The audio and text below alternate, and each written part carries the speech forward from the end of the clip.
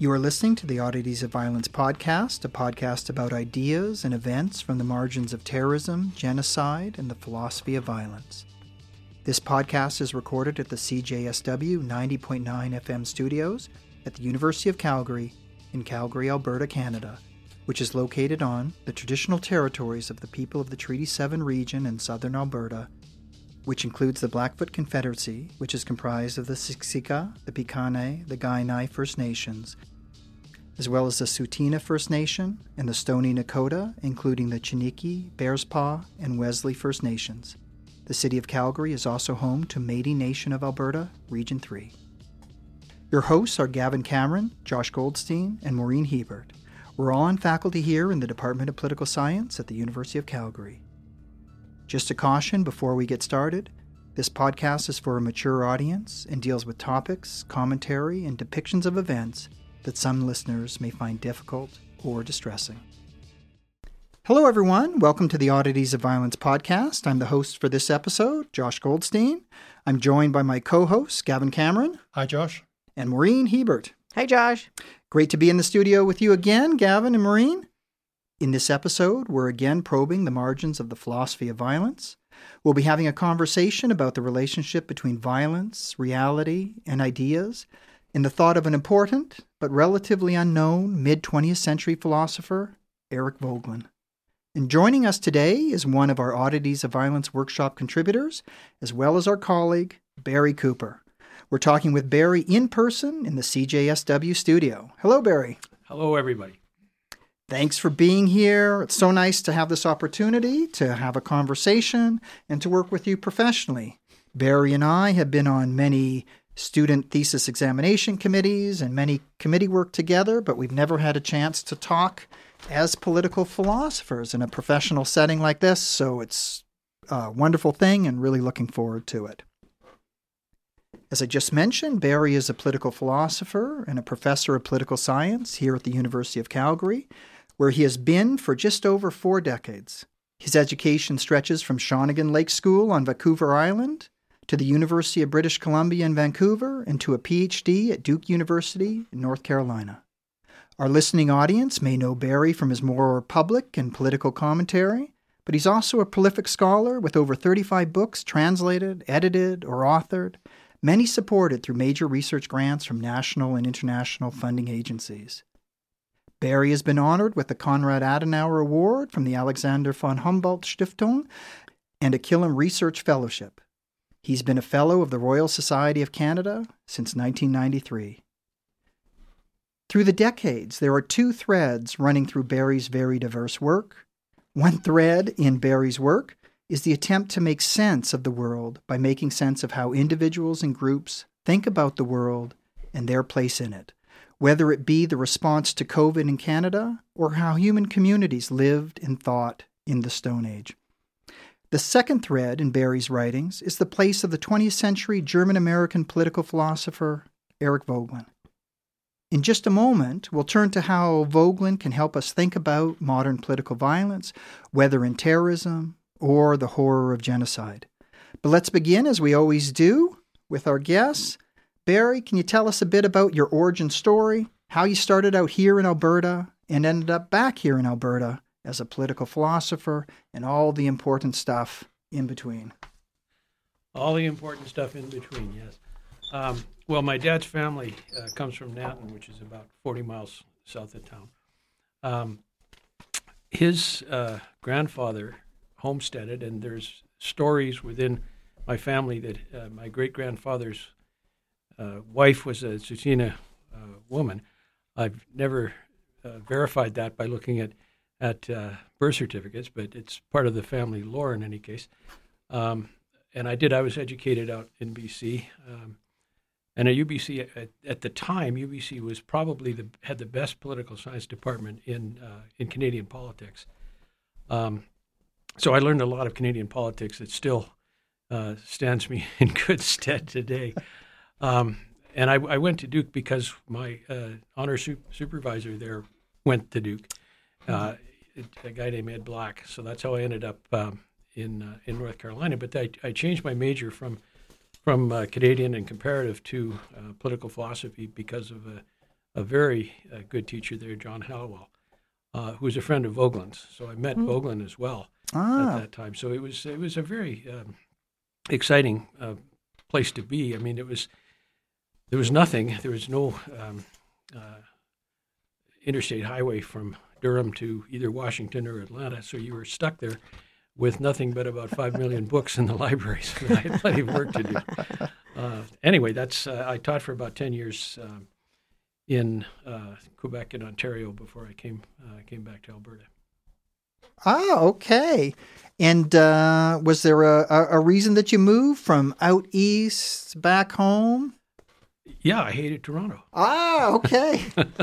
and Tony Perel was the department head then.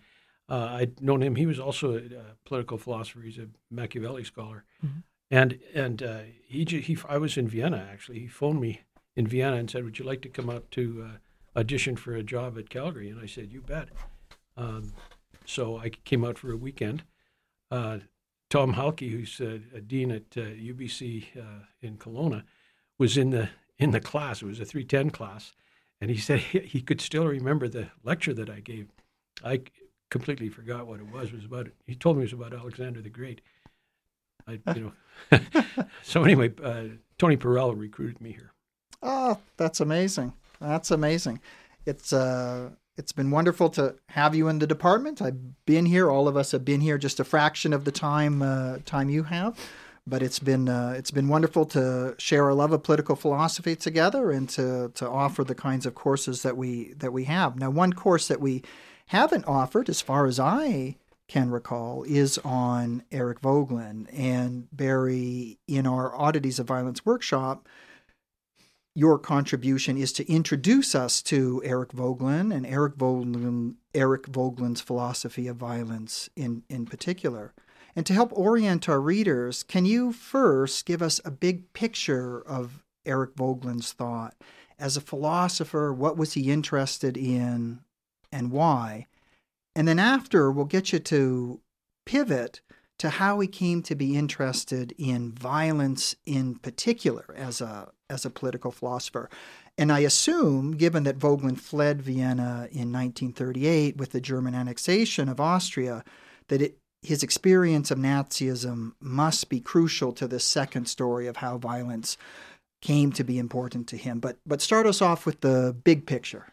Yeah, the big picture. He was a student of Hans Kelsen, and he started off basically as a lawyer. Kelsen had drafted the Austrian Constitution after World War I and was probably the most important jurist in Europe at the time. Mm-hmm. Voegelin went to the United States in 1925 and 26 on a Laura Spelman Rockefeller exchange program, and he said that he had a new world, intellectual world, open to him that had nothing to do with all of the neo-Kantian debates surrounding Kelsen's jurisprudence. So he said, when I got back to Germany, Heidegger had just published Sein und Zeit, and he said, it was like water off a duck's back. I'd moved on. And what happened in the rest of the 20s and into the 30s, you might say he was mugged by political reality. He wrote a couple of books.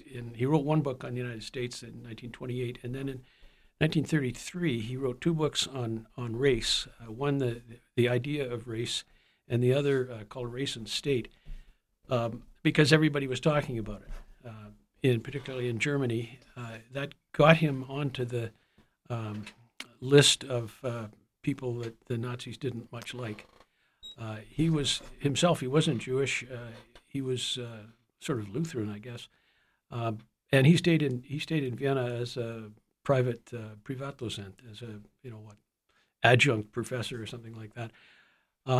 And after the Anschluss, after the annexation in 1938, he had written this book called The Political Religions, and that I sort of took part of the title with the book I did on terrorism, and it came out in April of 1938, which was a month after the Anschluss. So he knew that he was not going to be staying in Austria for very long. A few copies got out. One of them found its way to Thomas Mann's study, and Mann wrote him a letter telling him what he didn't like about it. So then a second edition came out after Voegelin left, and his leaving Vienna was also a real adventure. He made it up by the skin of his teeth. There were Gestapo people outside his flat. Wow. And he spent, as spies always do, they spent the afternoon in the movie theater and took the train to Zurich that evening. But so anyway, he just made it out. But in the second edition that was published in Stockholm, he gave an answer to Thomas Mann that introduces one of the themes that goes throughout his work, particularly with respect to violence. I'm sure you all know who Herzl Grangeplan was. Well, let's tell our readers who. And if any of them don't, he was the guy that assassinated a Gestapo member in the Paris embassy named Ernst von Ruth, or von Ruth or von Roth. And the next night or 2 days later, after this guy died, Kristallnacht was perpetrated in Germany. Mm-hmm. Voegelin wrote a preface in the second edition that said that this guy basically did his duty by shooting this Gestapo, and it's probably something that would be called terrorism nowadays, for sure. You don't go around shooting government officials, even if they're Nazis. Voegelin said this was a perfectly understandable use of pragmatic violence, because he said Jews in Vienna and in Germany had been treated as if they were not human. And if that's the way you're going to behave towards me, I certainly have a duty to shoot you. That was the gist of his response to Thomas Mann. What I would call that is the kind of commonsensical way of understanding violence. And when Voegelin came to write a lot of his material, that for which he's probably more famous, starting with a book, a 5-volume book called Order and History, he started off with Egypt and Mesopotamia, and he made an argument there, and in his History of Political Ideas that never was published, that all regimes have to use violence to defend themselves. Defense of the realm is what we call it in medieval philosophy, and that this was simply a condition of acting politically. That stayed with him throughout his career, and it is a form of violence that may be a kind of mortgage on the ethical purity of political regimes, but it's inescapable. That's a excellent story. Can you tell us a little bit? There's two interesting experiences that seem to be here. One is the experience of America as this new world that shakes him out of the now stale academic debate, and the experience of Nazism. Was there any relationship between those two experiences? Did he see the Nazis in a new way because he had been to America? I think so. One of the things that he learned in America, particularly at his time at Wisconsin with Americanists there, was the importance of common sense. As he learned a lot of other stuff when he was in New England, but their common sense as the foundation for political life was really important. And when he returned to Germany, and this was still in the late 1920s, so the Nazis were not really on the scene, he maintained that. He did a number of articles on German politics of interest, now to almost nobody. But they were very commonsensical. And all of the methodological debates that so beset North American social science after the war, he just thought it was a waste of time. It was, from Max Weber on, he said, all this stuff is has been settled. Common sense from the Scottish Enlightenment through to New England, through to the kind of generalities of American intellectual life. That's where you begin. And his America book was called On the Form of the American Mind, or Geist, the American Spirit. And it's all about that. So he was kind of inoculated and certainly would not make the kind of mistakes that so many European scholars did with respect to the Nazis. He said, these are bad people. That's where we got to begin. Not, how does their legal order compute with, say, the Weimar Republic? He said, this is not the point. Wow. This emphasis on common sense, from what I understand, and what we'll try and get you to say a little bit more about as we lay out Voegelin's philosophy of violence, is that we have this common sense violence, as you said, a pragmatic response to the needs to keep the state, the political community from being overwhelmed by enemies, opposing forces. And this contrasts, you say, with another conception of violence, which Voegelin calls magical. Mm-hmm. Can you elaborate then on what this idea of magical violence is, what it means, and how it differs from the common sense understanding of violence? Yeah, Voegelin used a number of different terms to describe this alternative one. Magic was a fairly late one. He began it by talking about the Old Testament, particularly about Isaiah, and the debates that he had with the king as to how they were going to deal with some invaders. And you probably remember this from your time as a dutiful scholar, as a young man. Isaiah basically said you have to trust in God. God will take care of it. All that the Egyptians have are chariots and an army. Mm-hmm. So trust in God. Fortunately, the king threw Isaiah in jail and didn't listen to him because he knew that you also had to have chariots and infantry to deal with chariots and infantry, that God was not going to do it on his own. Voegelin initially called that metastatic faith. And it's a term that he used probably for about 2 years, and then he never used it again. He used other terms that sort of have a resonance with it, but it means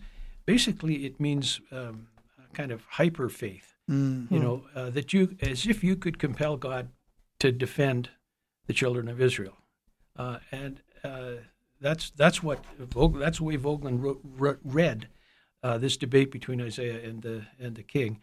And that there was something the matter with Isaiah. The king still had some common sense, but Isaiah was living in this imaginary universe where he knew the will of God, and he could tell the king what God had in mind. And the king said, I don't think so. There's the contrast. That was the first contrast that between these two understandings of violence that Voegelin developed. There are Christian versions of this as well. He developed a lot of these in a book, probably his most famous book, called The New Science of Politics, that came out in 1952. And the Christian version initially had to do with the parousia, the second coming, mm-hmm. And how you could speed it up. The longest analysis in the New Science is about the Puritan armies as being an angelic host, and what commonsensical analysts like Hooker thought of that, which was not much. They were not an angelic host; they were an army, and if you could think that you were part of an angelic host, you could basically commit atrocities without having to worry that, in fact, you would be held responsible for what were atrocities. These were not. These were all already God had forgiven you. That's a kind of what he later called magical thinking or second reality thinking. Now, The other thing that comes with this that he mentioned from time to time is that there's also a kind of metastatic disappointment when the world is not transformed. The world remains the way it is. And he says, quite, I think, absolutely correctly, that in Book 20 of the City of God, St. Augustine deals with this question sort of theoretically as well as can be done at any time. When he talks about what made the Roman Empire great, it was their armies. What made them succumb to Alaric, the armies weren't any good anymore. It had nothing to do with the removal of the altar of victory from the Palatine Hill. It was a matter of military competence. That's commonsensical. So everybody, whether you're a pagan Roman, a Christian expecting the parousia to come tomorrow, or Isaiah, you could have these metastatic expectations, which he later discussed in terms of Gnosticism, that would never come true. And you had to deal with that too. So today, between ideas of common sense and this metastatic faith, this magical belief, and I think Voegelin also uses the term second reality. Today, we have a tendency when we think about the kind of commitments that individuals have, that groups or communities have, we tend to think in terms of ideology, so common sense or ideological view. Now, I know you also teach an introductory course on political ideologies. So where does our term ideology fit, or where would Voegelin see our term ideology fitting in between common sense and this magical belief? It depends how far you push the ideologists. Okay. And most of us are ideological in some way or another. We're liberals or conservatives or socialists or whatever. And I tell the students in the class that we should think of ideology as a convention. And so I go back to the difference between nomos and phusis in Greek philosophy. And can you tell our listeners what those words mean? Yeah, between nature and convention. And ideologies are the modern version of conventions, so that we may not be able to escape them, but we shouldn't mistake them for being truth. And they have assumptions that we have to interrogate. And that's what you do when you are a political scientist. You raise questions, you look for the logic of an argument, you do an analysis. And the students, eventually they come to get this, at least most of them do. And I talk a bit about second realities with Don Quixote, in fact. And they get that pretty quickly. In the second external trip of Don Quixote, he has Sancho Panza with him, who is the Cervantes version of common sense. And Sancho then, he tells the Don, those are not giants, those are windmills. And he says, no, they're giants. And so I say, oh yeah, they're giants, because I have these transformers here that I can fix them and change them from windmills to giants. And I said, so now, I tell the students that now Sancho Panza is becoming inducted into the second reality of Don Quixote. And I explain why from, what Cervantes says. And the students get it. It's, he says, yeah, they say, yeah, we can see how you could live in this world of imagination.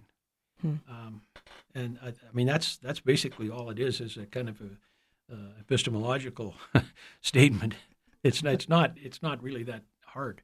Okay. No, this is really great. And before we turn it over to our co-host to extend the conversation to questions of terrorism and to genocide, I just wanted to ask this one last very general question: is common sense always resistant to magical thinking, or is common sense always susceptible to magical thinking?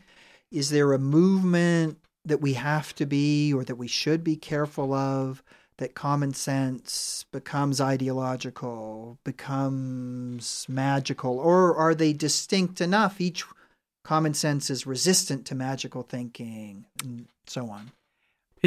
Common sense is pretty much resistant if you can maintain it, and that's always you're always tempted towards a solution to questions that have no solutions, and everyone is all the time.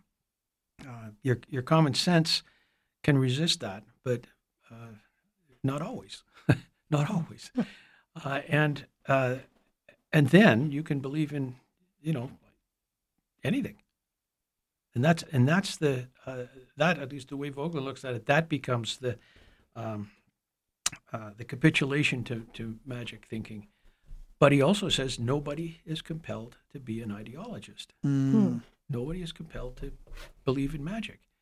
And I sometimes I teach Macbeth in the Machiavelli course, and I do the same sort of thing there with the witches.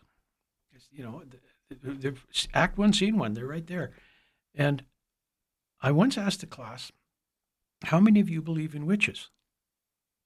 And there was only one kid that put up his hand, and he was an exchange student from Africa. And so I asked him to explain what witches were, and he did. And I then said, well, how many of you believe in evil? And more hands went up. So it's a question of how you symbolize these things. I think for a lot of people, you don't do it magically because that just leads to confusion. And you can always explain using your common sense why witches. You don't have to believe in witches, but there's evil out there. That's great. Let's turn the conversation over to our co-host, Gavin Cameron, to look at the relationship between belief and terrorism. Thanks, Josh. So, Barry, I mean, you've already talked about your book on terrorism, New Political Religions. And one of the ways that you sort of have written about terrorism is to tie the ideas of Voegelin into the issue of terrorism. So could you just sort of put those two pieces together for our listeners in a way that they can sort of understand the argument that you make in your work? Well, I can try. One of the things that I was interested in when I wrote that book was how those who advocated terrorism understood what they were doing, and this returns us to this question of second realities, because one of the things that Voegelin said about it is that you're never entirely unaware that you're living in an imaginary world. And with Aum Shinrikyo, but also with Hezbollah, the leaders, Asahara, for example, said that he was going to tupoa people. Now, poa is a term that comes from the Tibetan Book of the Dead, and it's not an active verb. And he must have known that. It was a euphemism for murder. And he could not know that. In the Islamic tradition, particularly with Hezbollah, there was a guy named Fadlallah, who was a very important religious leader in, Lebanon or Syria? I can't remember. But he invented one fine day the notion of self-martyrdom. Now, in Islam, there is no such thing as self-martyrdom. It's like self-sainthood if you're a Catholic. I'm just going to become a saint. No, it doesn't work that way. To become a martyr or a saint, you have to go through a process. There has to be the equivalent of a devil's advocate saying this guy does not deserve to be a martyr. He didn't do it for the glory of God. He did it for his own glory. So you have, and certainly Fadlallah knew that. So you had these terrorist leaders, I guess you might want to call them, who made things up and who knew they were making things up and did it anyway. And I found that very peculiar. Certainly, I think that was true with bin Laden as well. He must have known that what he was doing was not sanctioned by anything in the Quran. Okay, thank you. And incidentally, Bin Laden had your book on his shelf, didn't he? So That's what I've heard. yes, Yeah, yes. that's what I've heard. Apparently, it was picked up by SEAL Team 6 when they paid him a visit, but I've never seen it. I tried to get access to it when I was in D.C. at the CIA library, but they wouldn't let me in. Fair enough. Okay. So, I mean, you've just sort of talked about a sort of particular version of sort of the belief that underpinned Hezbollah, and you've talked about Shinrikyo, and certainly Shinrikyo's belief set was very complicated, and Shoko Asahara made all sorts of predictions that clearly were not coming true. There was a clash between this sort of magical element, this second reality, and the reality that was sort of impinging on him. And so there's a crisis there, and certainly in the context of Shinrikyo, that the answer to that crisis is violence. But we also have lots and lots of evidence of terrorism that is much more pragmatic, where it's instrumental, where the level of violence is being moderated as a sort of means of political coercion. So are we sort of saying that we can explain all terrorism using this clash between second reality or magic and common sense reality? Or are we saying that they sort of coexist? And if so, how do they coexist? Well, I think they coexist. They coexist in the same way that pragmatic violence can coexist with magical thinking too. I mean, with Shinrikyo, there was one of Asahara's predictions actually came true. The big earthquake at Kyoto or someplace Kobe. Yeah. And so that gave him a lot of credit. I mean, he obviously knew what he was talking about. The idea of propaganda by deed is basically pragmatic violence, I would say. And it's a way, it's kind of like public relations. I mean, you know all of this way better than I do. It is something that, even though it may horrify most of us as being a gratuitous murder, for those to whom it appeals, it is pragmatic, it has an appeal, and it is a good recruiting device. Yep. So it's not magic there. There may be some people who think that because Asahara predicted this earthquake, he can predict all of the other things that he predicted. That's magic. And that may be something that would recruit people for whom magic is something that they believe in. I think a lot of people were recruited to Shinrikyo on that basis. I mean, some of the things that were their confessions to the various Japanese authorities would suggest that they were not living in the pragmatic, commonsensical world that the rest of us normally like to think we live in anyway. And this is precisely one of the problems with Shinrikyo as a case, because it's right on the boundary between terrorism. Certainly it's using terrorism as a tactic, but at the more sort of existential level, is it really a terrorist organization, or is it actually a cult? And one of the things that we're trying to sort of get at if we talk about that, it is exactly what you've just discussed, sort of how its belief set affected the ability of its members to make judgments about what's real and what's not, and the role of Shoko Asahara clearly was important within that. Yeah, absolutely, and it was also abetted by Japanese law.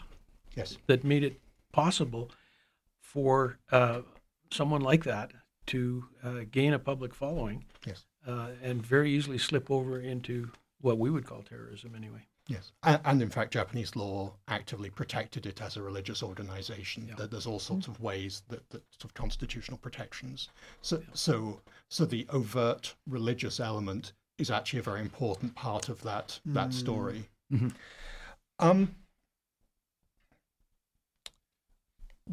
Since we're sort of talking a little bit about how we understand terrorism as a phenomenon, one of the sort of standard elements in traditional accounts, traditional definitions of terrorism, is the idea of violence as a form of coercive bargaining. And if we take Voegelin's idea of this sort of clash between the magical and common sense reality, it's not clear actually, I would say in many cases, who or what is being coerced. Mm-hmm. So do you think you could sort of just explain how the coercive element of sort of standard definitions of terrorism might apply in the case of this sort of Voegelin account of magic versus common sense reality?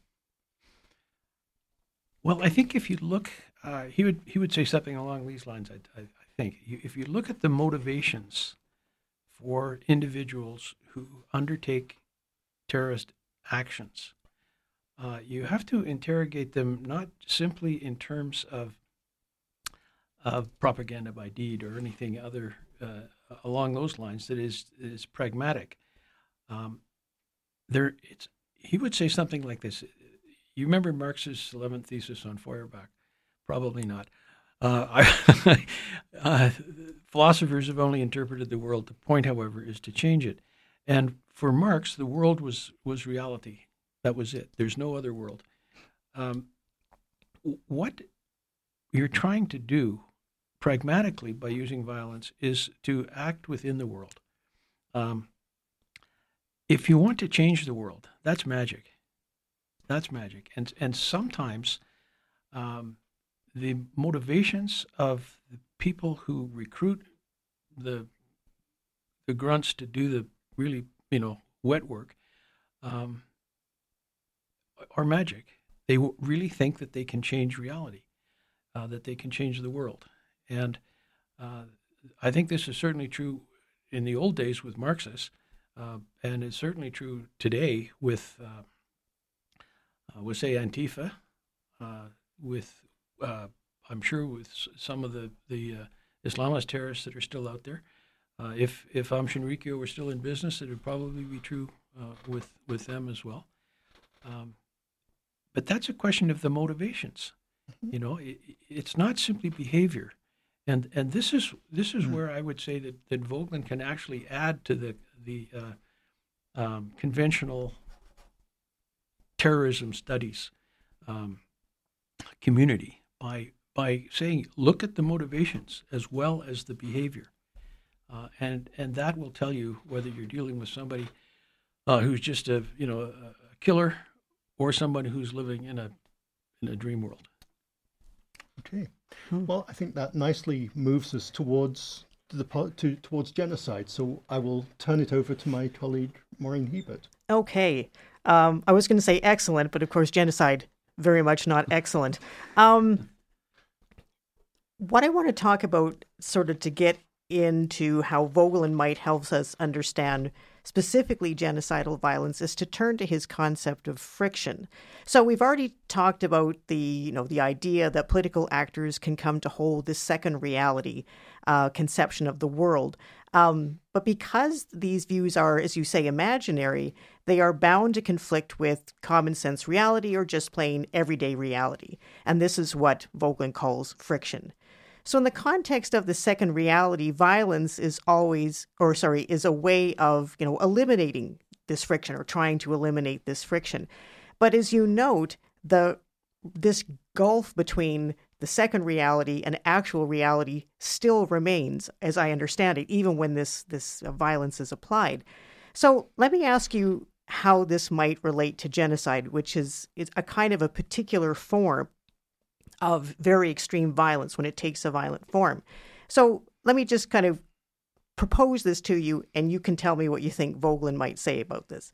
So since genocide involves the intent to destroy a targeted victim group in whole or in part as a group permanently, is genocide a form of violence in which the perpetrator may actually be able, if successful, that is in eliminating the group, to eliminate the friction between the real world and the perpetrator's imaginary world once and for all. And the reason I'm asking you this is my own research into the Holocaust and with comparison to the Khmer Rouge, who we talked about last week or last time, is that each one of them had a kind of what I call epic struggle conception of their relationship with their victims, that this struggle had been going on for decades or even centuries, and now the only way to finally bring it to an end was to use extreme physical violence and other forms of destruction to destroy these groups once and for all. Okay, I think there are two ways to answer. The simplest one is to say that people who think they are invoking the apocalypse are invariably going to be disappointed. Right. It ain't going to happen. The other is a little more specific, and it deals with a dispute that Voegelin and Hannah Arendt had. He reviewed her Origins of Totalitarianism in the Review of Politics about 1952, I think, something like that. It was an early one anyway. And she, you may remember, said that the extermination camps were experiments in changing human nature. Correct, through total domination, the only places where there was total domination by these regimes. Yeah, and he said it's a really good book, except when she said that, because that means they are simply ways of destroying human beings. You can't change nature. Is the way he understood it was a solid philosophical Aristotelian concept. You couldn't change nature. This we know from technology that seems not to be true anymore. You can turn cats into dogs if you want to.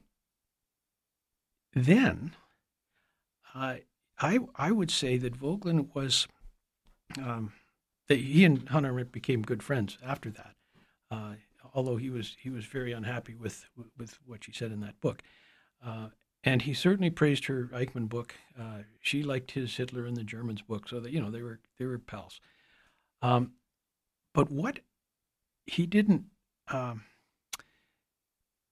think about, I guess, is the best way of putting it at the time, was what I would call the Fackenheim Amendment, and that is that the Nazis created enemies in order to kill them.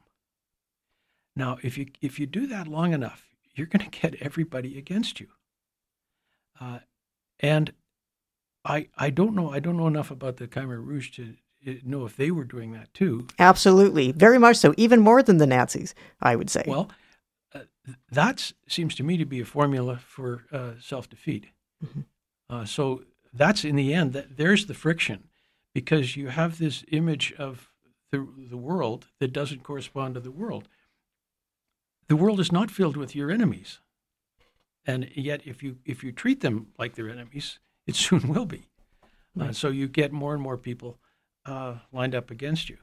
I mean, that was Fackenheim's original argument about what is so utterly perverse about totalitarian domination, is that it creates its own enemies in order to suppress them or to kill them.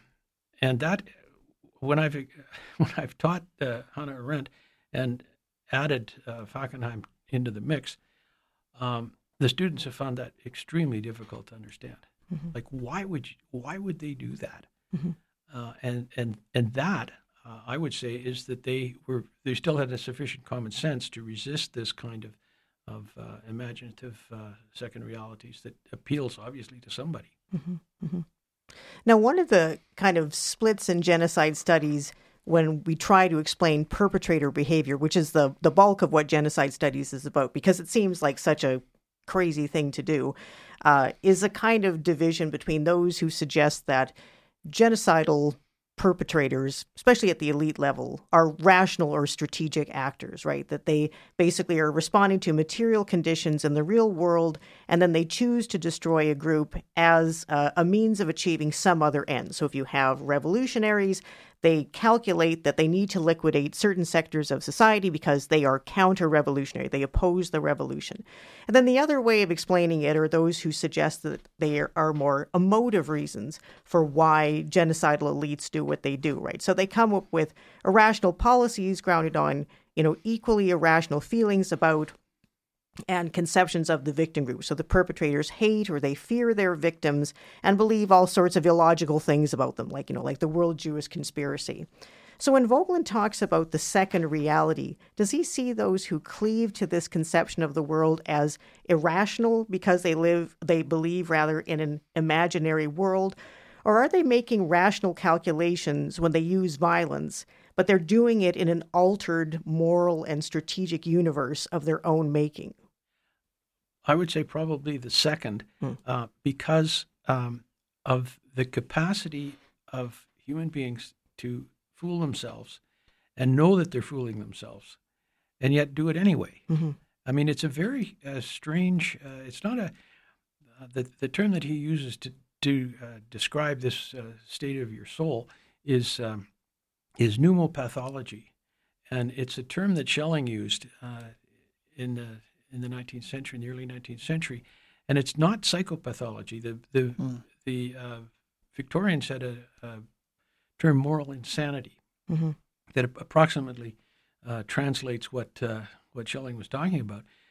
And what it means is that it's not that you can't tell the difference between right and wrong, which is presumably the problem with psychopaths, but you can.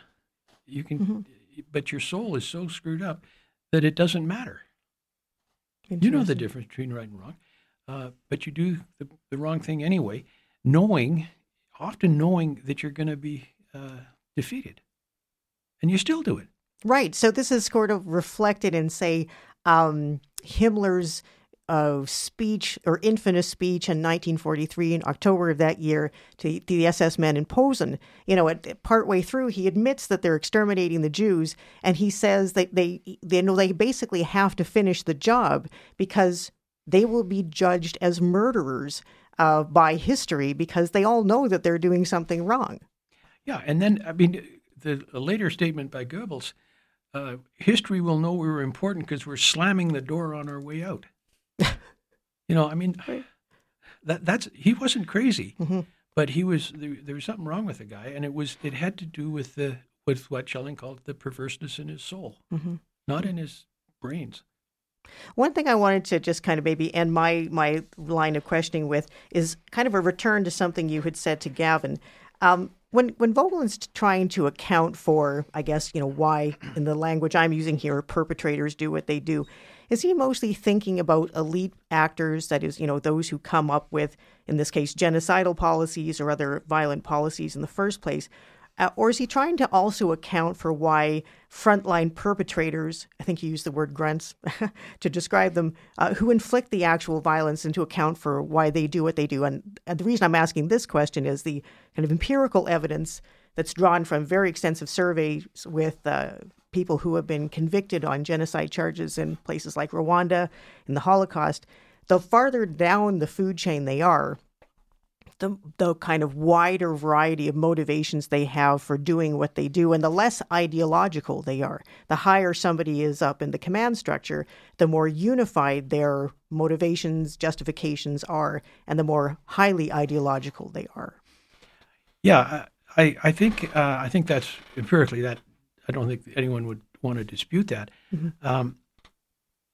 With ideology at the top, it really is something like Hannah Arendt's logic of an idea, rather than some kind of what I talk about in the ideology class as a kind of convention. But that means that you have to have a commitment to logic as something that's important, and probably the people farther down who are actually doing the terrible activities don't think that much about what they're doing. I think you're absolutely right, and I'm sure that you've got lots of scholarship behind it that says that they do what they do for all kinds of odd reasons. And one of the strangest things about Arendt's book on Eichmann is it's not just the banality of evil. It's become a kind of cliche. It's that Eichmann was a social climber. Yes. That's why. Absolutely. In his own mind, that was probably why he was doing all of right. this The day that he went to join, or he ended up joining the SS, he was really going to join the Freemasons. Yeah. But it didn't work out. Yeah. So very often the banality deals with the motivations. It's a very strange aspect of political reality that political scientists, by and large, don't pay enough attention to, I'd say. Absolutely. Great. And following from my colleagues, I was struck by this hopefulness that seems to be present in Voegelin's thought, but I wasn't quite sure how to make sense of it. And so my final question to you is there a sense in Voegelin of a moral world that will, even when pushed a little off balance, will right itself? When you say the world always is what it is and resists this magical thinking, ultimately defeats any attempts to change it, is that a larger moral claim or vision that Voegelin has, or is it a different kind of understanding of the world? I would say it's an understanding that that the bad guys don't have much appeal to most people, that nobody's obliged to turn themselves into an ideologist or to believe in a second reality. And the term comes actually from some Austrian novelists. I mean, it's not a social science term. And the people it's from Musil's Man Without Qualities in particular. The people in that book behave in a way that makes them miserable. And there's a similar term that Hannah Arendt uses in her book on Rahel Varnhagen. I can't remember what it is exactly now, but there's a person that Rahel Varnhagen knew who was very much like Ulrich in Musil's book, and the logic in both of their evocations of these kind of personalities is that they're very unsatisfactory. So that there's something in what it means to be a human being that allows you to be attracted to what's true. I mean, this is hardly news, from anyone who's read Plato. And Voegelin has, he's written a great deal on Plato. So that there's, as you said, there might be some reason for hope, but it's not groundless hope. It's based on observation of experience of other human beings, real empiricism, and it's there. That's perhaps the most hopeful way to end on a note of hope. But actually, before we end, if there is a single insight from Voegelin on violence that you'd like to leave our listeners with, what would that be? It would be that no one is obliged to give up their common sense and live in a world of their own idiosyncratic fantasies. Excellent advice. Thank you. Words to live by. Words to live by, and hopefully not to die by. Thank you so much, Barry, for joining us. It's been a really wonderful conversation, and we really appreciate you being here in the studio with us. You're quite welcome. Thank you guys Thank for you. showing up. Thank you so much. Thank you. Barry will be here at the University of Calgary on June 9th to 10th, 2023 for our Oddities of Violence workshop, made possible through the funding by the Social Sciences and Humanities Research Council of Canada. If you want to know more about Barry's work on Voegelin and magical violence, drop by or listen live stream to the workshop. Details will be on our Oddities of Violence website. You have been listening to the Oddities of Violence podcast. Our podcast is produced and edited by Alejandra Vivas. Thank you, Alejandra, with support from the great team at CJSW. Join us for our next episode when we continue with our discussion of terrorism and the oddities of violence in the modern world. Then we'll be looking at the odd case of pre-Holocaust assassinations of senior Nazi and fascist officials and politicians by Jews in 1930s Europe. Our guest then will be Orr Honig from Tokyo International University in Japan, and your host will be Gavin Cameron. Thanks for listening, everyone. Until next time.